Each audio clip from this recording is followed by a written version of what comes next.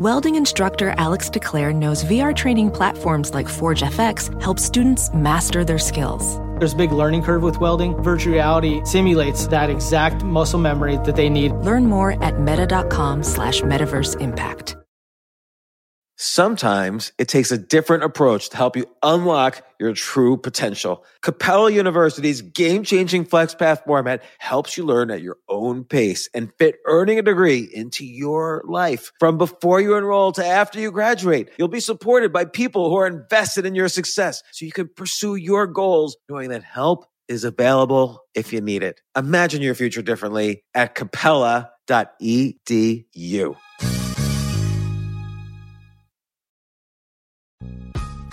This isn't your average business podcast, and he's not your average host. This is the James Altucher Show on the Stansberry Radio Network.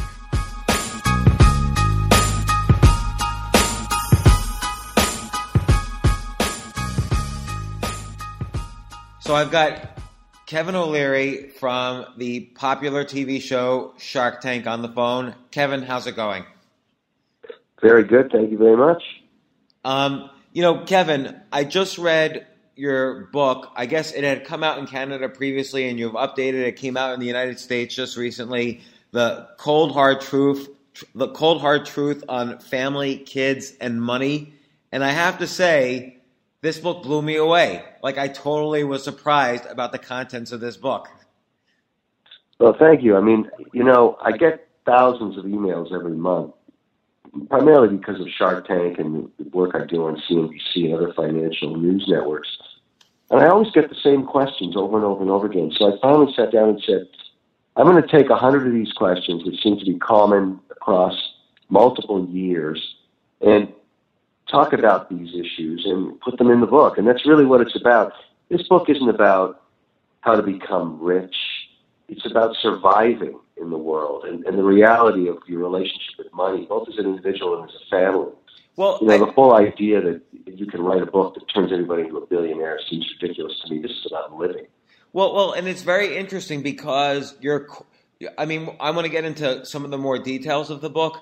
And obviously you have this reputation on Shark Tank. You're called Mr. Wonderful, and it's this almost sarcastic title that you have there. But then thinking about the book, in contrast to the book is basically about how to create a family dynasty, and you define that, in a broader terminology than just family, but it's really about how you build the relationships in your life that are going to last more than a lifetime. And money is often a piece of that pie, as you say, but it's not the entire pie. And you give one question I have for you on this, and then I have another question unrelated to the book, but then we'll get back to the book.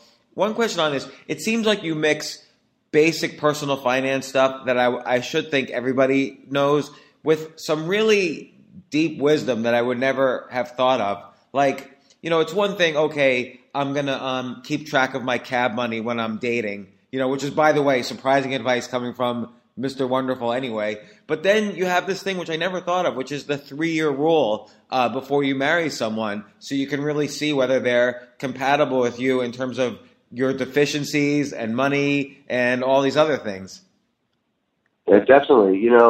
What I really found interesting doing the research, I spent 2 years working on that book, is I did something that I thought would be different. I asked for a series of divorce lawyers to give me some of their time and their records, just blacking out the individual names. And what I found so interesting is that most people assume that the number one reason for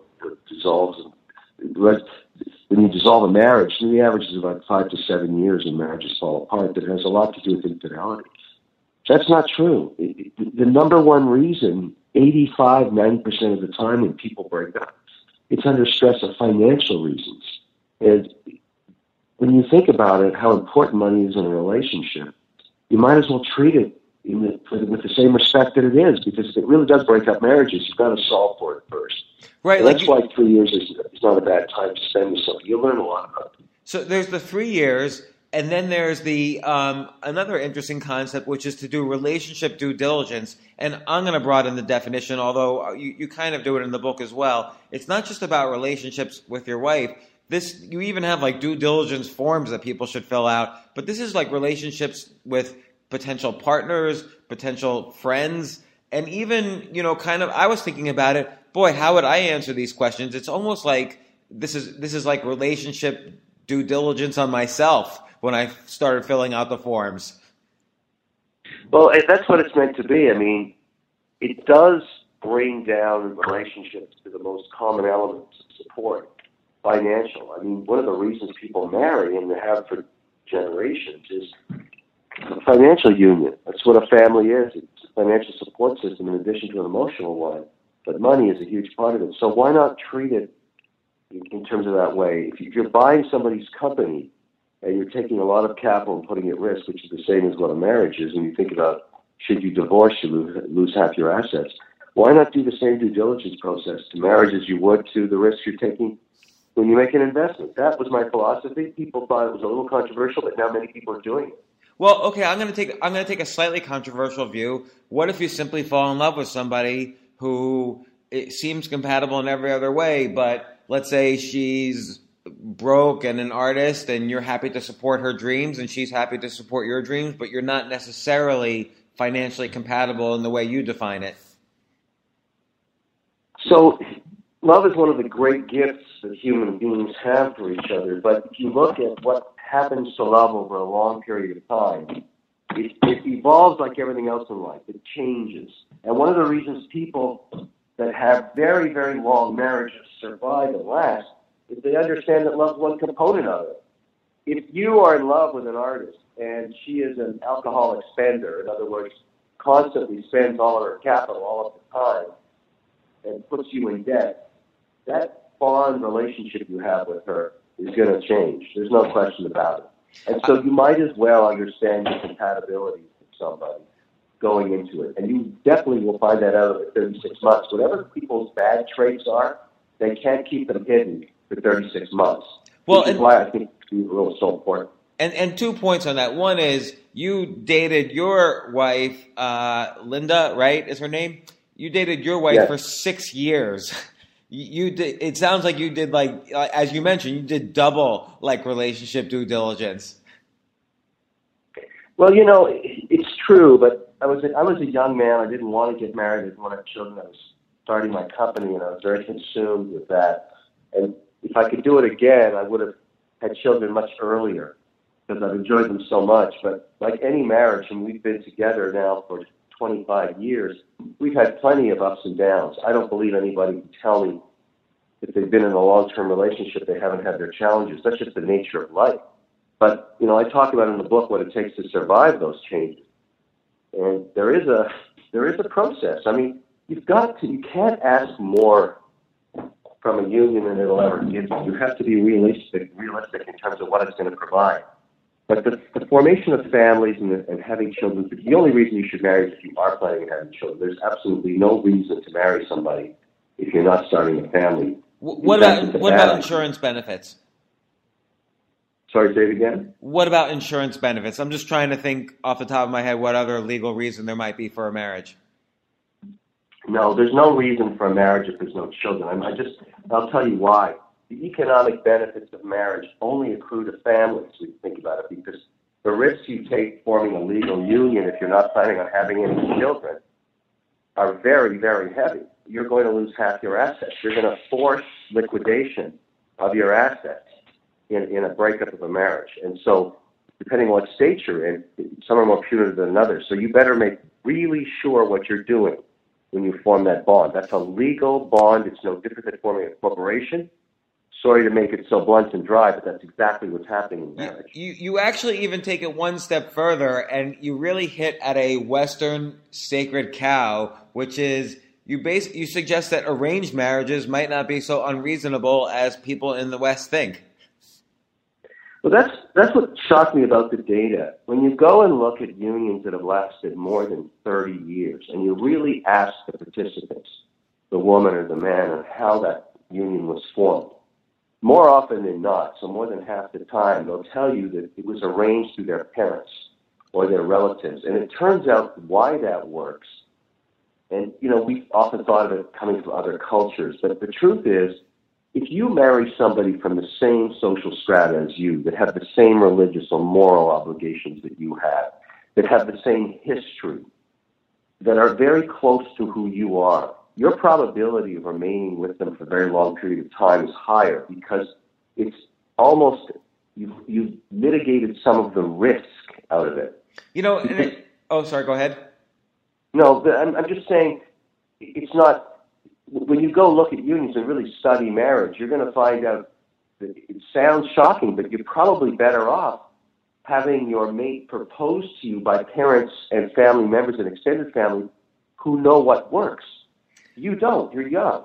Well, it's funny because you mentioned you mentioned sort of the several aspects of successful marriages. One is, and excuse me if I don't say the word correctly, but homogamy, like you basically come from similar backgrounds and interests. Yes. Health, similar, I guess, social intelligence or social abilities, similar education. In fact, you emphasize that the woman should be better educated in many cases, and of course, a similar understanding of money and financial stability as the key components of a good marriage. And again, I have to say, I can't believe I'm talking to Mr. Wonderful about marriage, but that's good.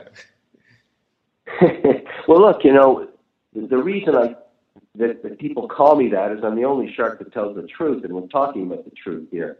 One of the things I find so interesting about, you know, when we talk about money, and this applies to marriage as well, there is no gray zone. You either make money or you lose it. And I don't understand people that, particularly on Shark Tank, and Barbara and Lori are guilty of this all the time, when they try and make someone feel good about the fact that their business is failing, and they should continue on that enterprise, knowing that all the family money is being, you know, wasted. I'd rather just tell them the truth, because the truth is going to be the truth tomorrow and the week after that and when they go bankrupt. Well, so you might as well deal with it in marriage, too. It's funny because, you know, related to that, and I get this question a lot, too, so you must get this question 1,000 times. When should someone give up on a business? And you basically have the 36-month rule. Like, if you're not making, like, decent profits in 36 months, then you don't have a business, you have a hobby. And this is, like, one of the biggest questions people have when they start a business is, when should I give up on it? If you can't make money in 3 years, it isn't a business. And so as long as you're honest with yourself, no one wants to fund losses past 3 years. Nobody should work on something that has no merits in terms of providing returns, unless you call it what it is, a hobby, something you like to have fun with and you don't mind losing money on. That's the biggest problem entrepreneurs have. They just don't let go. And that's why you have to take it behind the barn and shoot it. Isn't that funny, though, that 3 years is the same as your 3-year rule for, you know, date for 3 years before you marry?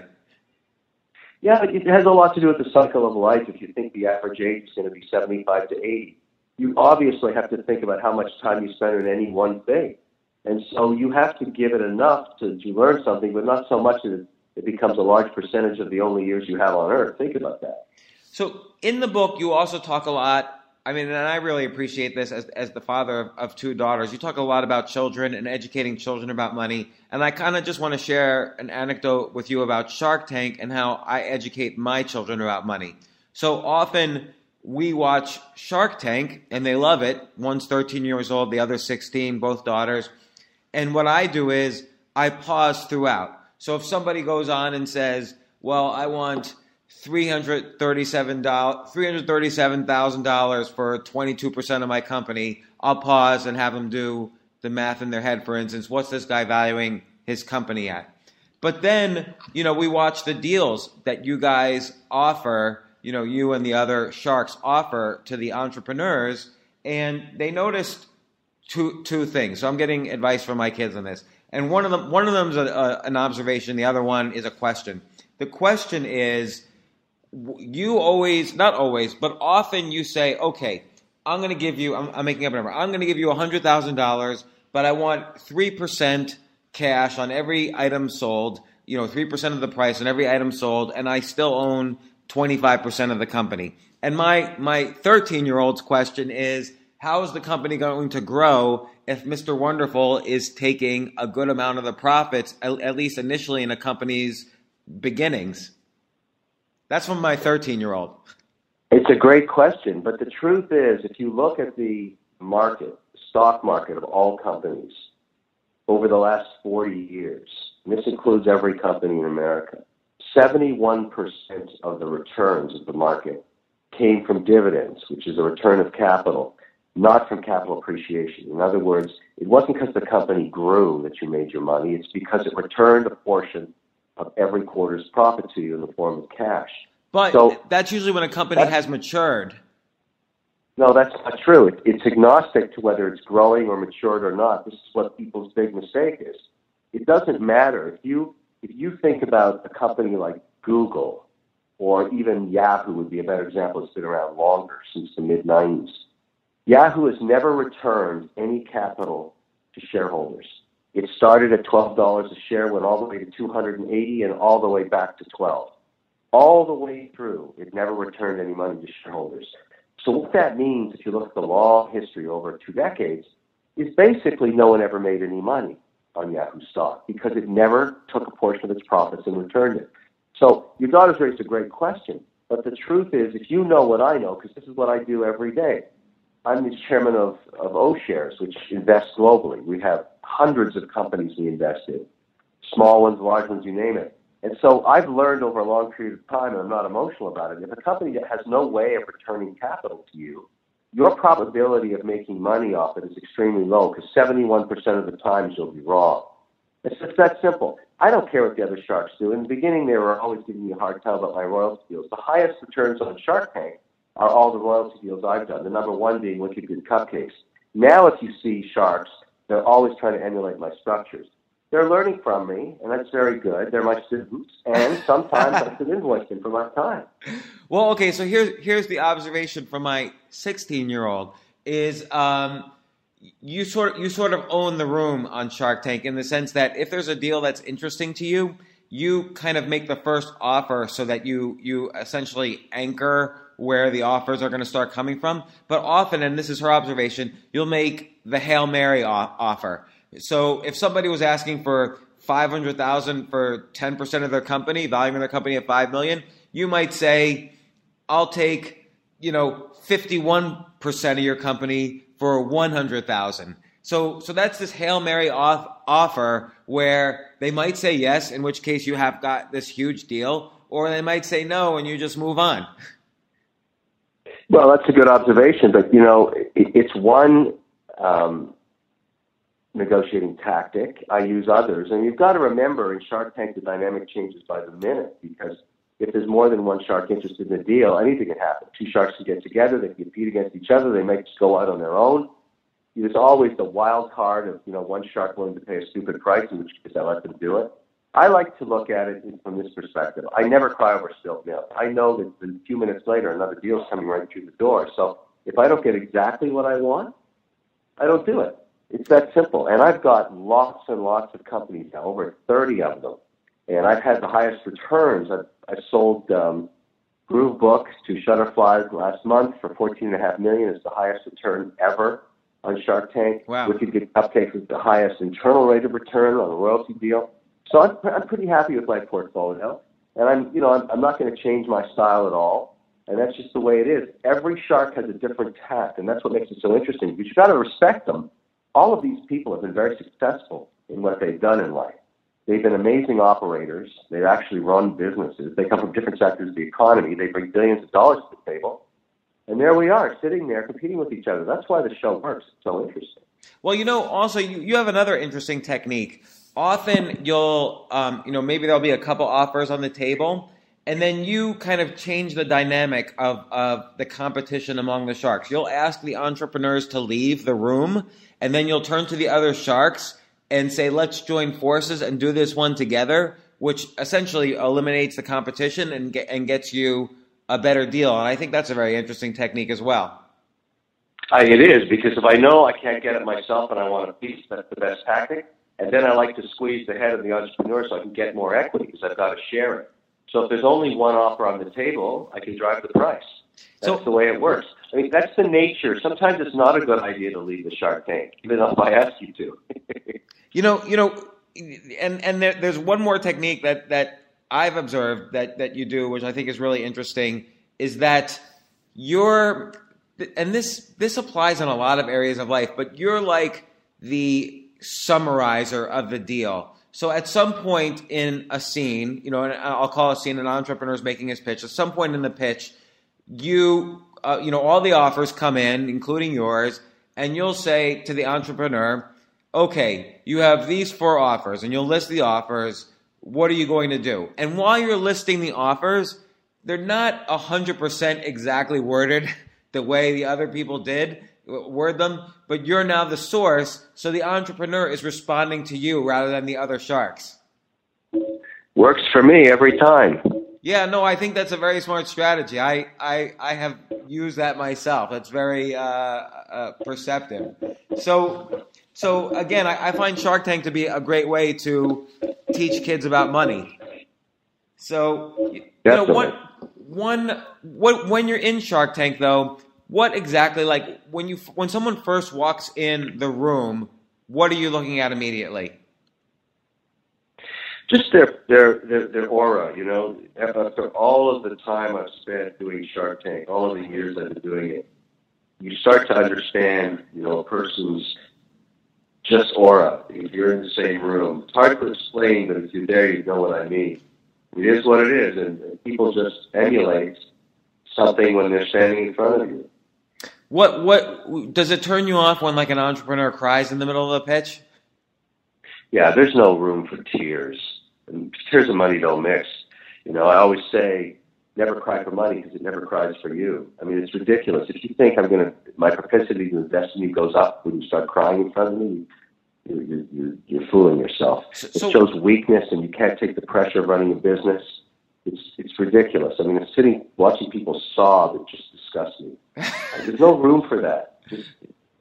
I can't wait to get rid of them when they're sitting there crying. It's such a waste of time. So if somebody wants to impress specifically you to do a deal, what kind of 5 things, and I'm sure you've been asked this before, I apologize for asking the naive question, but what 5 things should they essentially prepare to get you invested in them? There's only 3 things. Number 1, you have to articulate the business opportunity in 90 seconds or less. That you find in most successful pitches. Number 2, explain to me why you're the right team to execute the business plan. What makes you someone that I should trust to actually execute over the years that we're going to be together as partners? And number 3, you better know your numbers. If you don't know your numbers, you'll never get an investment from me. You have to understand your break-evens, your gross margin, size of market, number of competitors. Every question I ask you have to have an answer for regarding numbers, or I'll personally eviscerate you. You wasted time in the Shark Tank you could have given to somebody else that deserved it. What about in terms of valuation? So someone's projecting, let's say, $100,000 in earnings. What do you like to pay in terms of multiple on earnings? No more than 7%, because that's what the market pays. 7 times, I should say. The market pays about 7 times for private companies. So people that have ridiculous valuations, they're never going to get any money from me. Only idiots. Like, if you overpay for something, you'll never get a return on it. So my attitude is, if another shark wants to blow their brains out, let them do it. They'll learn the hard way. You really can't pay more than 7 times. And if a company has no earnings, but they're a startup and there's potential, how do you kind of suss out whether there is true potential or not, or this guy is smoking crack? I need at least a third of the company if that's the case, because I know they're going to have to raise money over time. I put very onerous terms in place in terms of anti-dilution metrics. I look for a royalty of some kind for when there's a top line. I can start getting my capital back.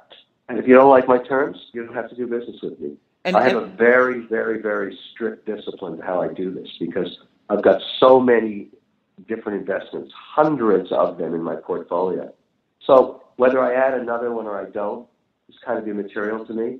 So if I don't get exactly what I want, I don't do it. That way I know what's in my portfolio. I know how it's built. I know it can sustain time, and it has a cash flow return to it. I look at my investments like a chicken on a spit dripping cash. Everything pays me something somehow. So let's say an investment starts to not work out, and you're not willing to put more money in, but maybe some other investor is. So you're not going to make use of your anti-dilution rights. Like, what's been your worst disaster so far? Cuban and I had one called Toy Guru that went to zero. We lost $250,000 on that. And it went to zero in about 3 months. It's the worst disaster. And you're going to get some of those sometimes. You can't win them all in venture investing. You're lucky if you get 2 out of 10. Generally in Shark Tank, you get 4 out of 10. Yeah, that's a high number because two out of 10 or even like 1.5 out of 10 is considered success. But I'm going to guess, and I don't know, I'm going to guess it was the team that caused the problem and that one that blazed out fast. That who caused the problem? The team, the management team. Yeah, the management team were idiots. Correct. And you obviously couldn't test that out in the room itself because it's the high stakes of the TV room. Well, I mean, look, we found that out after the fact. We gave them the money, they blew their brains out, investigated why. We found out we invested in idiots. That happens sometimes.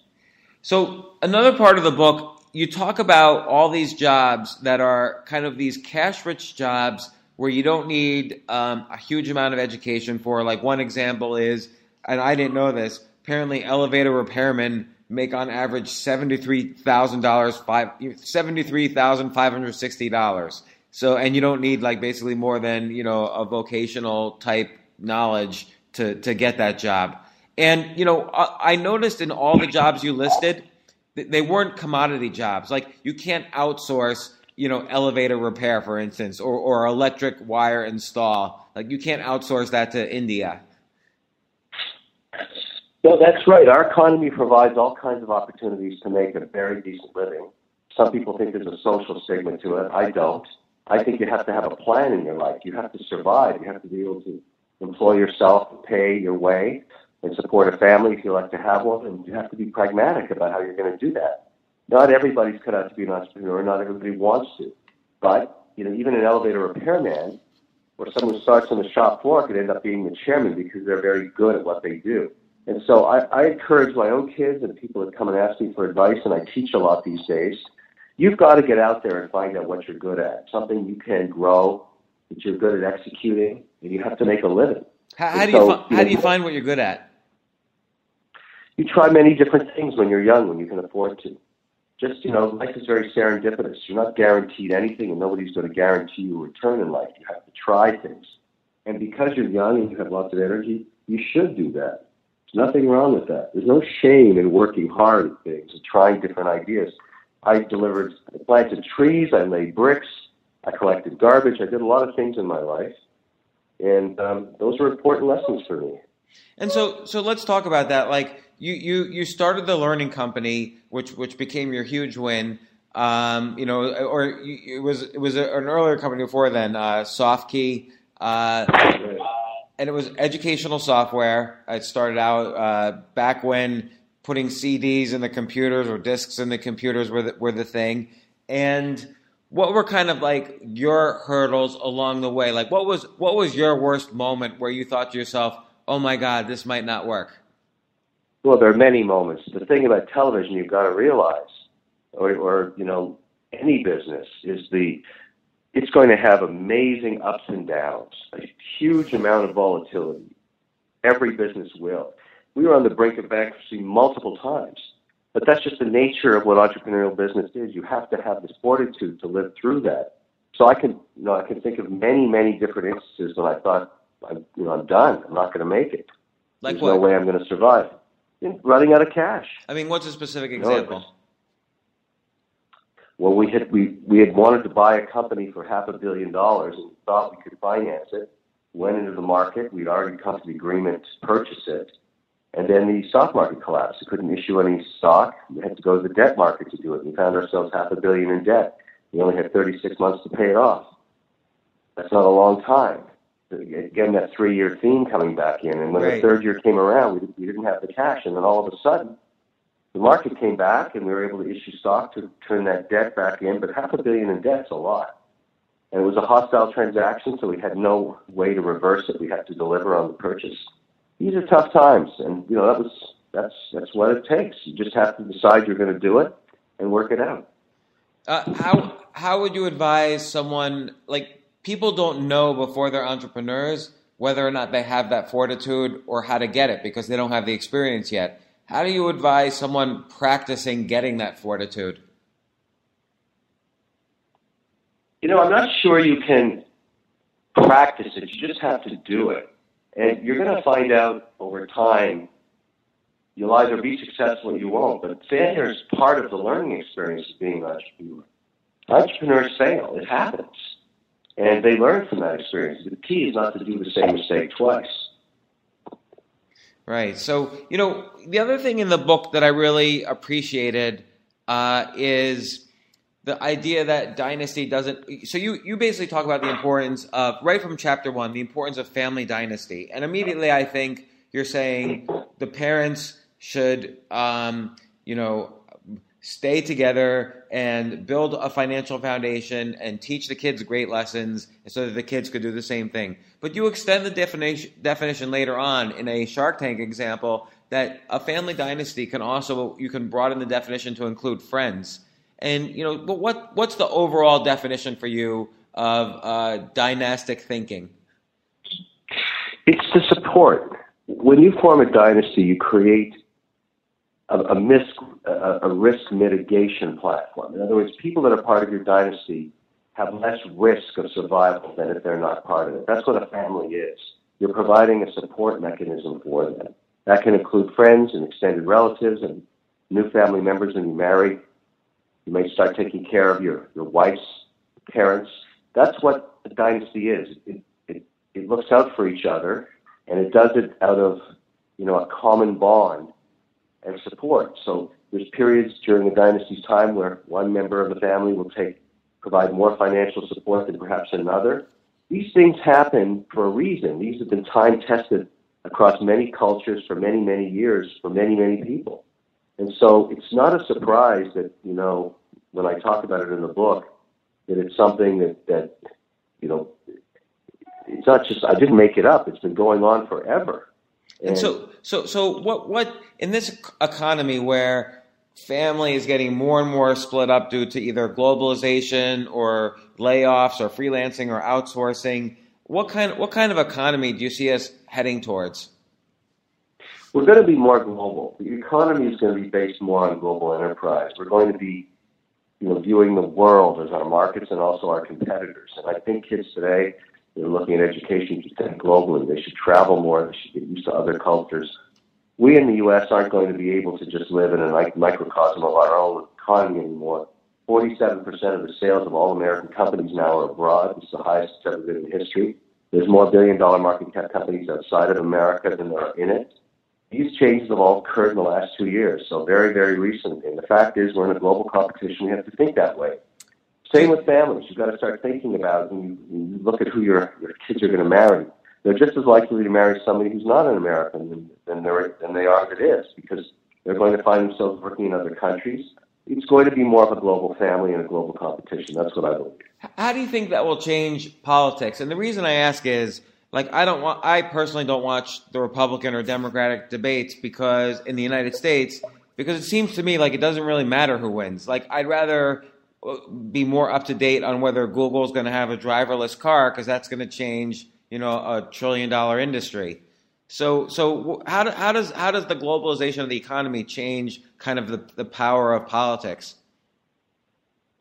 Well, I'm not sure that this election, everyone is different, but clearly the registrants that are getting most traction and airtime aren't politicians. People are tired of politicians. So you think about, Carson or Trump right now that are leading in the polls for the Republicans. They're not politicians. And the reason that's the case is people are tired now of the same old rhetoric. And I think that backlash is very interesting, and it may define a new generation of voters that want more functionality from government. Also, the challenge you've got in the U.S., which is quite troubling, is the regulatory environment is so hard now that the reason we don't have full job recovery is small business that makes for 80% of the jobs can't really afford to hire new employees. They have to hire lawyers just to comply with all the city, state, and federal regulations. And I think that's a huge problem. And I think maybe now we're starting to see a time when individuals are kicking back at that, saying that's not the America that we made great years ago. We want to change that. Okay, so I think there's a lot of interesting things coming. So I hear that rhetoric, but I don't see that actually in the polls.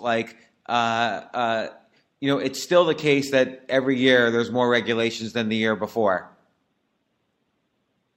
It's true, but I think that's what's about to change. I mean, this last administration, and I'm not pro or con either party, I'm agnostic to politicians, I think what's happened is that really you've had a situation where it's gone to the pendulum has swung against small business, and it may swing back. These things tend to self-correct themselves over time. That's what matters. So 2 quick questions to kind of close off. And by the way, again, I really appreciate you coming on my podcast, and I was really impressed with your book, the Cold Hard Truth on Family, Kids, and Money. I'm going to use these exact techniques with my kids, for instance. I think about it all the time, how kids should learn savings, money, the value of money, and so on. And I think about this too in terms of my relationships, both personal and business. But I'm going to ask a stupid question, which is rank your fellow sharks relative to you from best to worst.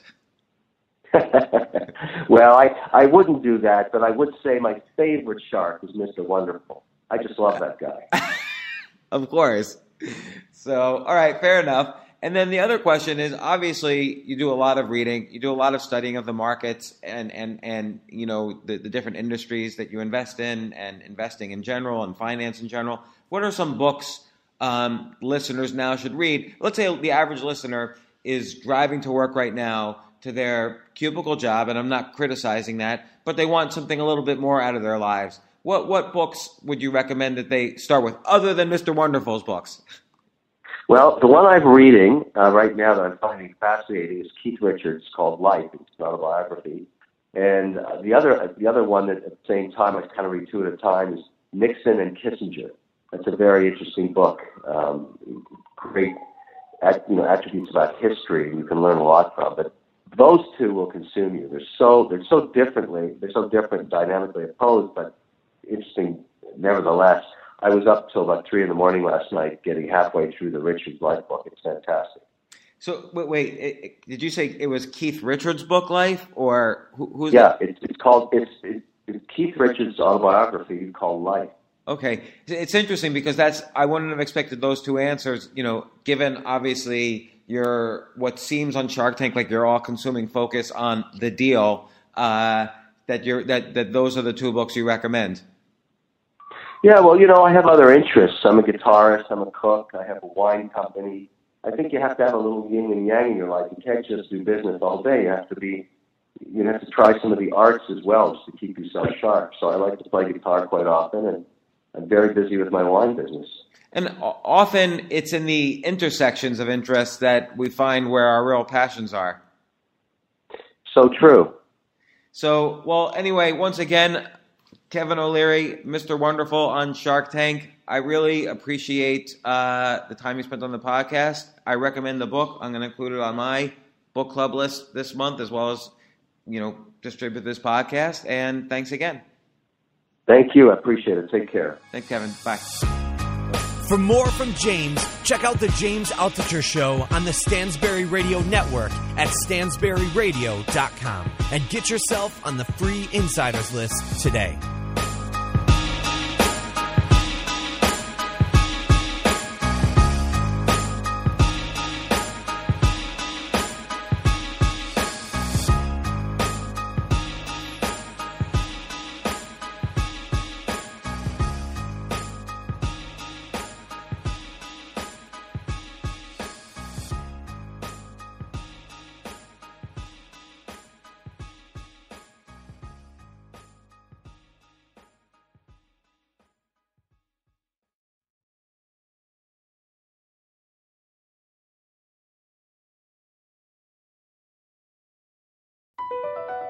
BP added more than $70 billion to the U.S. economy in 2022 by making investments from coast to coast. Investments like building charging hubs for fleets of electric buses in California and starting up new infrastructure in the Gulf of Mexico. It's and, not or. See what doing both means for energy nationwide at bp.com/investing in America.